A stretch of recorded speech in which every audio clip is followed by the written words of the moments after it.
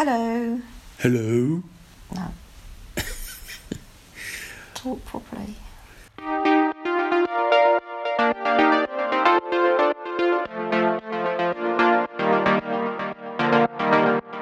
This is Refigure with Chris and Refo. A weekly dive into our favourite bits of Culture, tech, and diversity.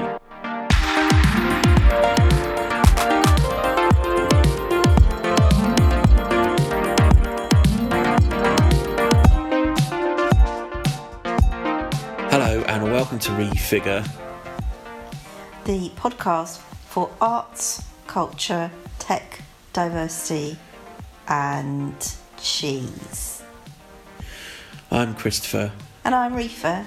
And we are recording this in a quite swanky hotel room on the shores of the Mediterranean, on the Greek island of Rhodes, at the other edge of Europe, at the other edge of the EU, because if we lit out in a boat straight from our hotel room, it's an amazing view, we would end up either somewhere on the southern shores of Turkey or in Cyprus or maybe even in Lebanon.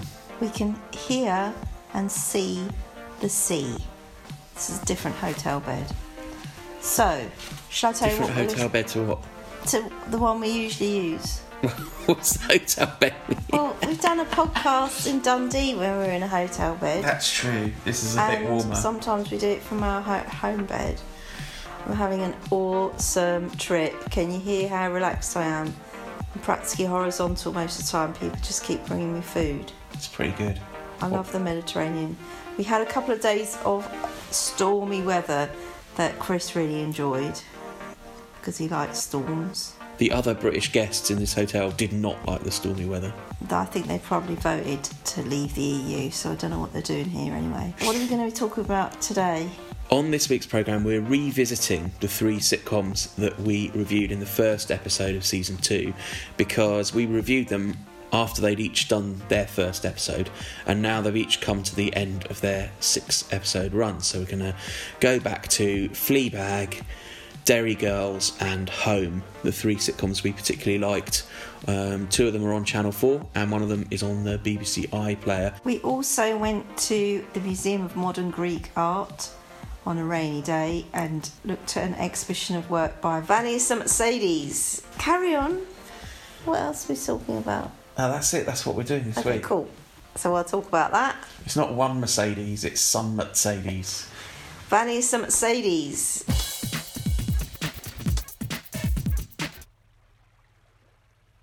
So 6 weeks ago, we watched 3 new British comedies, Derry Girls, Fleabag and Home. And now all of them have completed their seasons.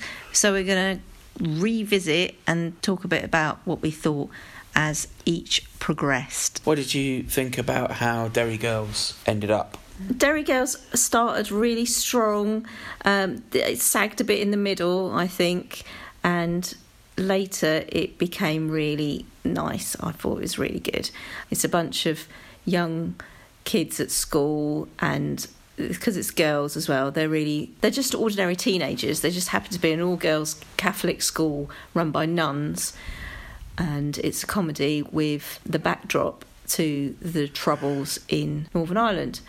And what I love about it is that they're continually having these scrapes, and there's a school disco where there's a Carrie moment and there's Bill Clinton comes to visit.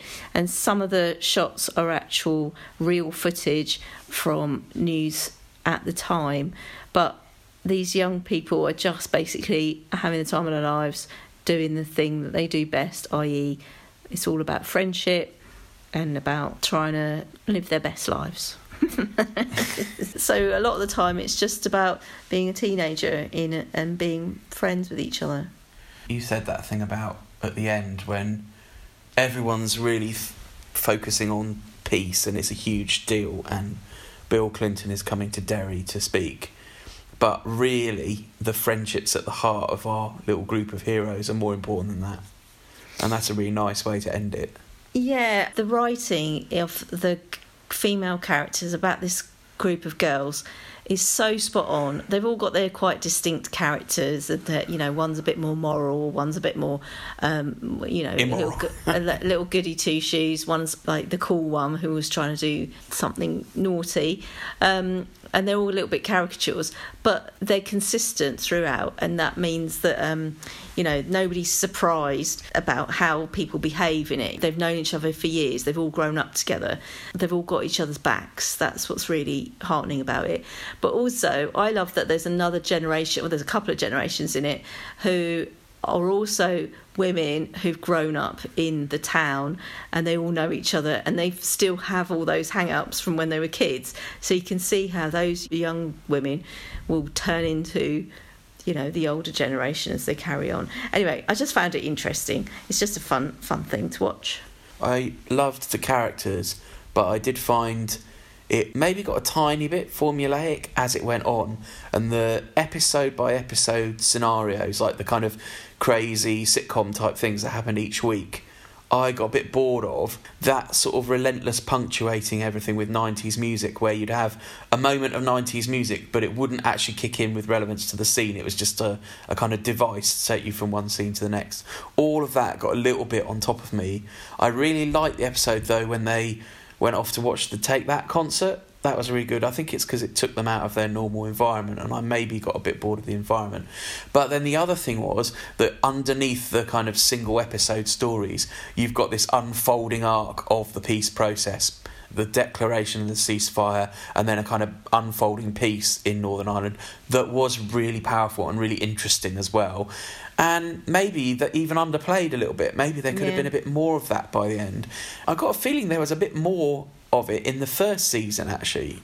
A bit more of the living under occupation type vibe. That's not a really strong criticism, but I'm just trying to work out why I didn't enjoy it more when I really love the characters, especially the kind of lead girl. It's pretty brave to do a comedy about these times as well. You know, the Northern Ireland occupation. It's a really tough subject. That's the vibe of it. It's like a really small town with all these odd characters, and they're always trying to create something out of nothing. The performances are good, but the performances are that sort of exaggerated sitcom performances. Yeah. Whereas the other two shows that we're going to talk about both have much more kind of realist performances.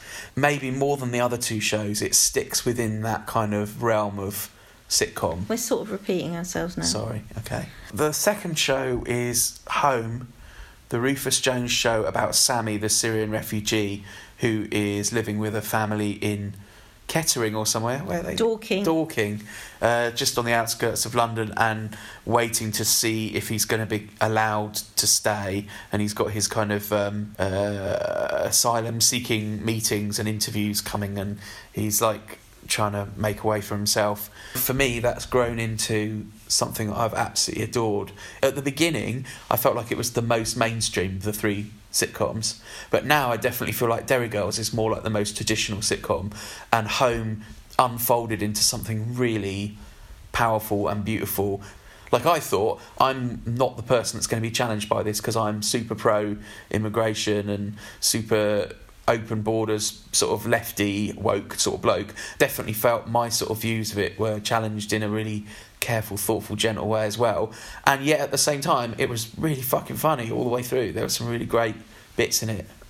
When we first started watching it, I wasn't sure about it and where the direction it was going to go, and if it was going to be a bit patronising, or if it was going to be a bit on the nose, or how they could make a comedy out of this particular topic. But it was fine, because we still got to see one person's journey through this, you know, suburban life and living with a weird family, who I think are portrayed really well. The mum in it is a bit clunky, and she puts her foot in it and doesn't really know. You know, she's very bustly, but she's also a teacher, so she's trying really hard. But she's not one-dimensional, and she's not conventional. It's quite a talked about thing at the moment when men write women, and men generally do a really poor job of writing women, whether it's in comedy or drama. But of course, mostly that's what's going on, because most of the writers are still men. But it was noticeable how impressive the main female lead is written by Rufus Jones. It is a really well-rounded portrait of someone who is herself has had a difficult time with men but wants to give support and love to this refugee, and as you say, she's not perfect, but she's like flawed, but her heart is in the right place in a very believable way. It feels both realistic and funny and sad all at the same time. And she's super British. Butterflies. I thought it was going to be like that because she was this sort of flaky mum, but she's not at all. She's a really strong character in it, actually, and sympathetic. The boyfriend, the white guy in it, Rufus's character, he's the one that has the major transformation. The actual refugee is an educated person. We see glimpses of other refugees that come through in illegal ways, and a refugee centre and how grim those places are. All kinds of interesting scenarios where this person who comes over to the UK, who has this massive affinity with the UK, reminds me of stories of other waves of immigrants who've been brainwashed into thinking the UK is like an amazing place because of the Queen. No, because of colonialism. Because of the Queen and Queen. No, but because he's just got a romantic idea of what England is like, so he wants to stay here. So there's a whole thing about there's a lot of feelings in it, the relationships between the boys and their fathers in it, the men in it, and how this man makes connections with strangers. So one of the things I would say about travelling, when you travel, you just take yourself with you.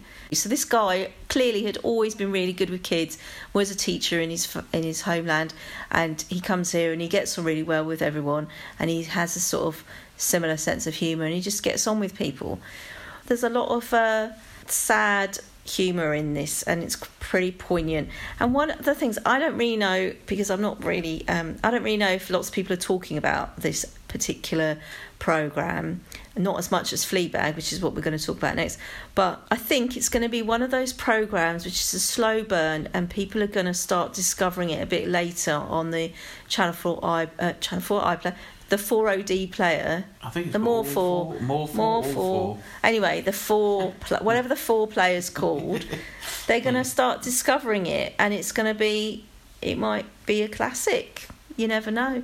This was television to reach out to everyone in the first instance and show itself as being a nice mainstream sitcom, and then not pull any punches and teach us all about the plight of refugees and the situation for people coming here, not in a kind of horribly table-thumping political way like if someone like me had written it, but warm, thoughtful way. Well, and I was blown away by it. You told me that they've done their research.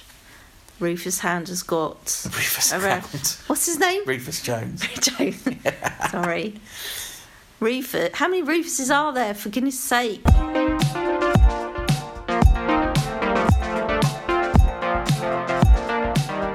Anyway, should we talk about Fleabag? Yeah, so the final show was Fleabag, which loads of people have been talking about on social media. It's definitely, of the 3 shows, I've seen quite a few people praising all 3 shows, but Fleabag has really caught the zeitgeist. Second time running, really, like both seasons of Fleabag, people have adored.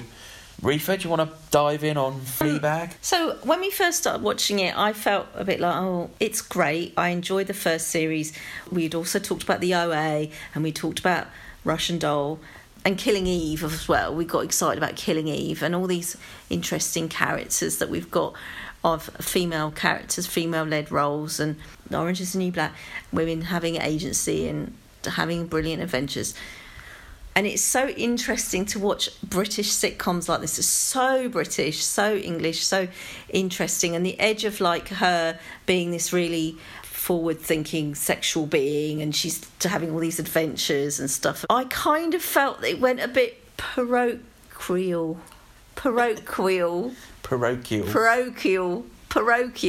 Sorry, it's my London accent. Parochial. No, just keel. Parochial. Yeah. It went a bit parochial. No, not queel. Keel. You know, I'm going to leave all this in, Reefa. It's just all a bit small town, all right? You know, I kind of got into the romance with the Moriarty, the priest. Moriarty, right? Because he plays Moriarty in Sherlock Holmes, which we enjoyed. His name's Andrew Scott. He's an amazing, amazing actor. If he was a little bit taller, he'd be bloody Doctor Who or something, wouldn't he? I just thought, it's true, he's quite on the little side, but he's fantastic. It reminded me of Fay Weldon's TV adaptation from the 80s with Tom Baker playing a priest, and it was Life's the Loves of a She-Devil, and there's some really like saucy scenes in there, kind of like it's really dark as well, where the heroine in it, she has sex with a priest, and it's all about power and control, and it's all a bit weird. And that's what this reminded me of in a much smaller, lighter way. She's in control. However, there's this bit in it where they're in bed and he turns over and she says, "I can't believe you did that." And she's trying to be honest with him and open with him, I think, and vulnerable. It's a surprise to all of us, including the priest, the audience, that she says that. She calls him out on it. "I can't believe you did that. I can't believe you had sex with me. You jeopardised your whole life, your faith, your commitment to your church, to everything, your, I don't know, beliefs, right? Everything. I can't believe you did that." She calls him out. And then he's such a good actor. You see it in his eyes. He switches from loving her, or what he thinks is love, lusting. Because a whole way through, I'm just like, both of them are just in lust. They are not in love. They are just enjoying the frisson, the sexual tension, the naughtiness of it all. And it's not so much power and control, like I said about the Fay Weldon one. It's more like they're both in it for the control and the freakiness of it all and the naughtiness of it all, like they're all like going to fuck up someone's wedding and all of that. Anyway, the split second in his really black eyes that he has, where he switches from lusting and finding her amusing and loving her in this whatever kind of way it is, he switches and he doesn't like to be called out, and he doesn't like to feel this, and he feels that weight of it, and he hates her. He blames her. He looks at her and he thinks, fuck, that's temptation. She did it to me. I'm the one that's going to fuck up if I don't make the right choice. And that's the moment. And it goes on, you know, there's a bloody wedding in the middle of it, and the dad's a bit of a dick to her, and she has this hilarious moment where she doesn't want to be centre of attention, but she ends up walking up the aisle, which I thought was hilarious. It was brilliant. The fourth wall gets broken a few times in it, and I feel like she even takes that to another level in this series. For me, it doesn't even need us to analyse what that all means. It just needs to be that's part of the art of it all, is that she broke the fourth wall, she brought us in, and then actually it wasn't part of that at all, and we're like, who are we in this scenario? And it's beautifully done, and I had a lot of feelings in it, not to mention the fact that obviously she's having a sort of an affair with God and like with spirituality. Brill. I just agree with pretty much everything you said. Extraordinary performances, extraordinary direction, and extraordinary writing, all piled on top of each other. She just is one of our great writers. She is on a par with some of the very greatest writers we've produced, and Killing Eve has its own different taste and texture, and is a fantastic, like, treacly delight of a show. And then this, what a wonderful, it felt like you could just watch it all again you're totally right about the subtleties of the relationship and who's zooming who and where on earth loyal. Like, one of the things that happens through this second series is that on the whole, a lot of the time, she is doing good things and she is behaving herself, and she's certainly making a real effort to behave herself, and a lot of the conflict that comes to her from other places, from other people's messes and other people's dishonesty or catastrophic situations that they've got in, and what she's doing is trying to juggle those. The friendship between the sisters, the proper sisterhood, is really well done. From the start, from the first series, where they were both dealing with their mum's death in different ways, and they were both hurting, and they were both having sort of blaming each other and not looking out for each other, and they both say horrible things to each other. That's what sisterhood is, when later they actually make up and look out for each other, and her sister says to her, "You're the only one that I would run through an airport for." And that's just gorgeous. And that's the love story, right? Yeah.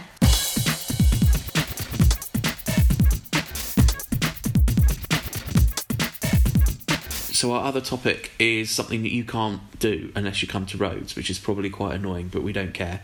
We went to the Museum of Modern Greek Art and looked at the major retrospective of Valius Tsemetsadis. He was born in Russia in 1911. He had a Greek father and moved to Greece when he was a kid, but he actually lived through the Nazi occupation of Greece and died in 1983.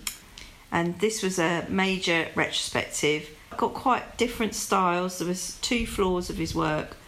Quite a lot of his etchings, it looked like to me, were very realist and reminiscent of Russian artwork, with lots of people with flags and stuff. But his other work was really different. Lots of portraiture that was almost 3-dimensional. He's got a really particular style that I found quite compelling. It was really interesting to go to see an artist that we don't know particularly well, although he's a really major established 20th century name here in Greece, but and internationally, I suppose. But our kind of level of knowledge about art is, he hasn't had a big British retrospective, so to us he was still a pretty new name. There have been career retrospectives of him since the late 70s, and he is a really established figure here.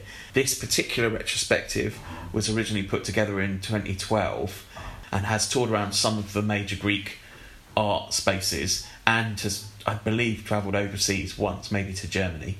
But it was really particularly powerful to see it here in Rhodes, because this is where he was based for much of his life, especially his later life.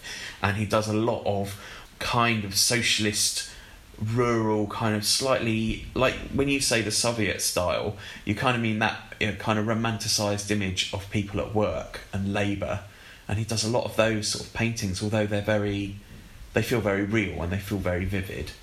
And a lot of it's based in the hills and farmland of Rhodes itself. But the colours that he uses and the way that the friezes are made, they look like ancient Greek friezes, so like the way that people are painted or drawn, their full bodies sideways. And also the style is reminds me of Billy Childish. It's that scrawling on a etching. Like rough hewn. That's it. Yeah. Yeah, on But that tile. doesn't mean it was naive work, was it? No. It was very sophisticated work. Well, Billy Childish isn't naive work. Oh yeah, that's true. Sorry, I didn't mean that. But the fact that it's portraiture, but using this kind of indelicate way of working. It's really hands-on and really visceral. Whereas if you go upstairs to the 2nd floor, he's done all these interesting posed portraits. Some of them were really magnetic. Have you got these photos? Hopefully you've got we can share some photos. Yeah. I'll put some photos on the Instagram. It's almost eerie that they're really alive and vibrant, and the colours of the clothes that he's put them in are like acid yellow. I found them really interesting, and I would have spent a bit longer in that space. One of the most brilliant pieces was during the German and Italian occupations, he was very subversive and he was trying to make political points.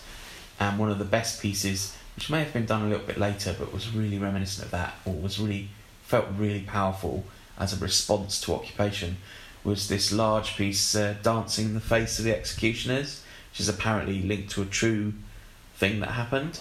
And I definitely have an image of that, so I'll put that on the Instagram. That was one of the most powerful, big pieces in the show. What I also found was interesting was that, Rhodes is a very touristic island, and Rhodes town is a place in the summer, it's like heaving with tourists, and there's an old town and it's full of castles and medieval cobbled streets and all of that. But there's a whole bit which is the new town, and the bit that we had to go through to get to the gallery was really run down, but in a run down sort of way that I really like. Where it's like old hotels from the 90s that haven't been used for a long time, and there's sort of disused buildings, and we're going through it and no one around at all. It's completely deserted in the middle of the day on a Tuesday, and we're wandering around trying to find this museum and this art gallery, and it reminds me of like old seaside towns in England in winter when it was like that. It's fun. I totally agree about the part of town and the funny vibe as well. In some way, this shouldn't be a surprise, but there was nobody else in that exhibition. We went on a day that started out rainy and got sunny, and Rhodes was not empty, it was pretty busy, but it wasn't anything like one would imagine it would be, the town would be in high summer or in high season or whatever. But of course, we walked into, and this happens to us so often, we walked into this municipal, quite major municipal regional art gallery that is a major Greek national space in a way, and we were the only visitors to this exhibition for the 40 minutes to an hour that we were in there. And there was one staff member and his friend. There was a bloke there who told us, you know, what to do, and the fact that, for example, the first floor was shut because they were changing exhibitions. He told us all this, and I assumed he was staff, and then he turned out just to be the mate of the bloke on the door, and the bloke on the door was the only person in there. One of the things about this is this art is of really high quality. I swear, if this retrospective was a career retrospective that we'd gone to on one of our days to the Tate Modern, and someone had said, oh, here's this dude, he's an amazing Greek painter, stick it up in Tate Modern, I wouldn't have felt it was out of place remotely quality-wise. It was easily as good as things we've seen there. And yet he's there, and this is his major career retrospective. Because it was a major career retrospective, it had that feeling of a life of rich art. Like you say, there's more than one style. He changes throughout his career.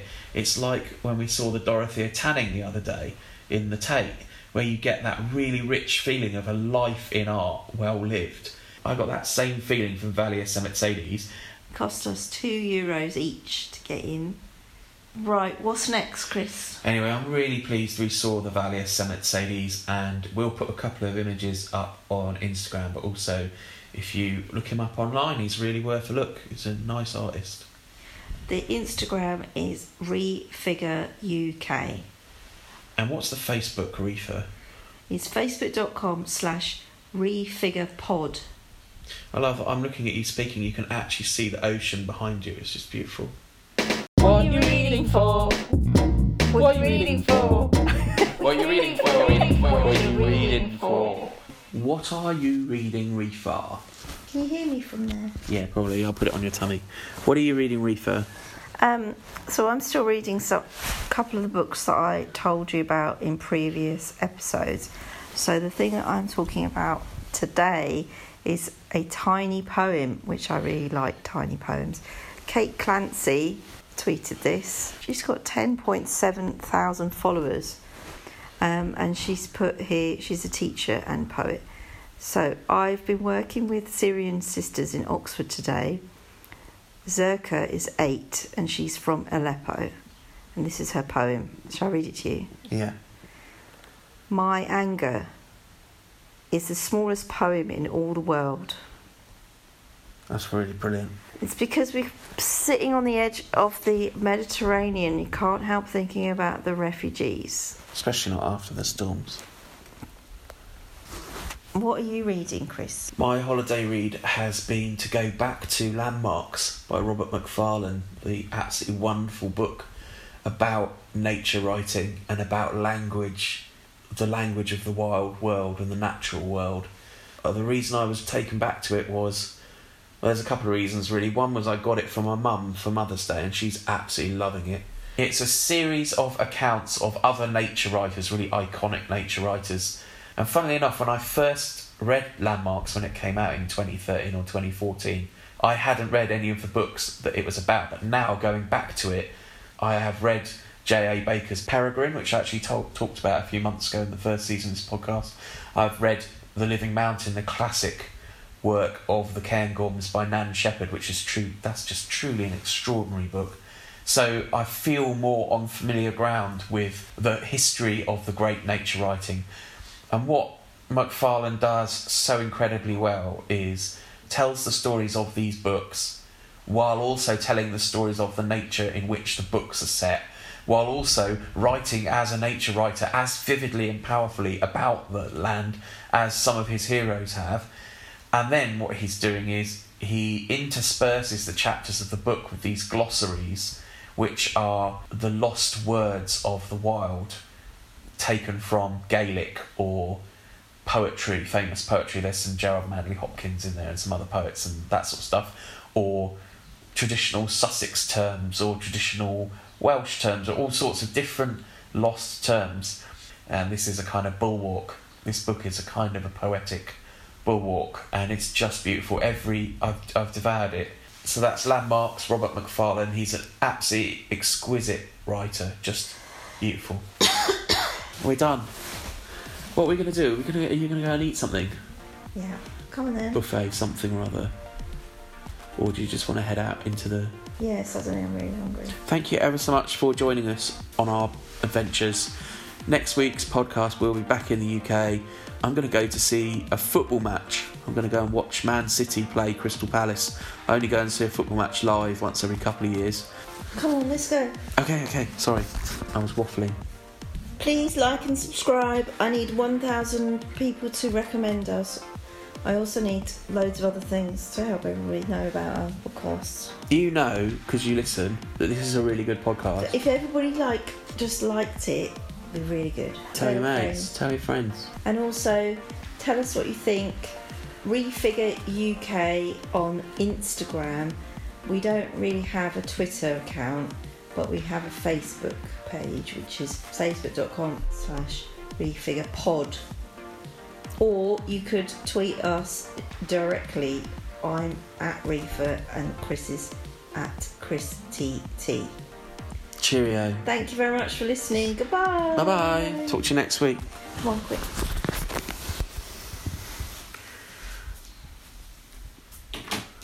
I saw the whole of the reefer. Fly.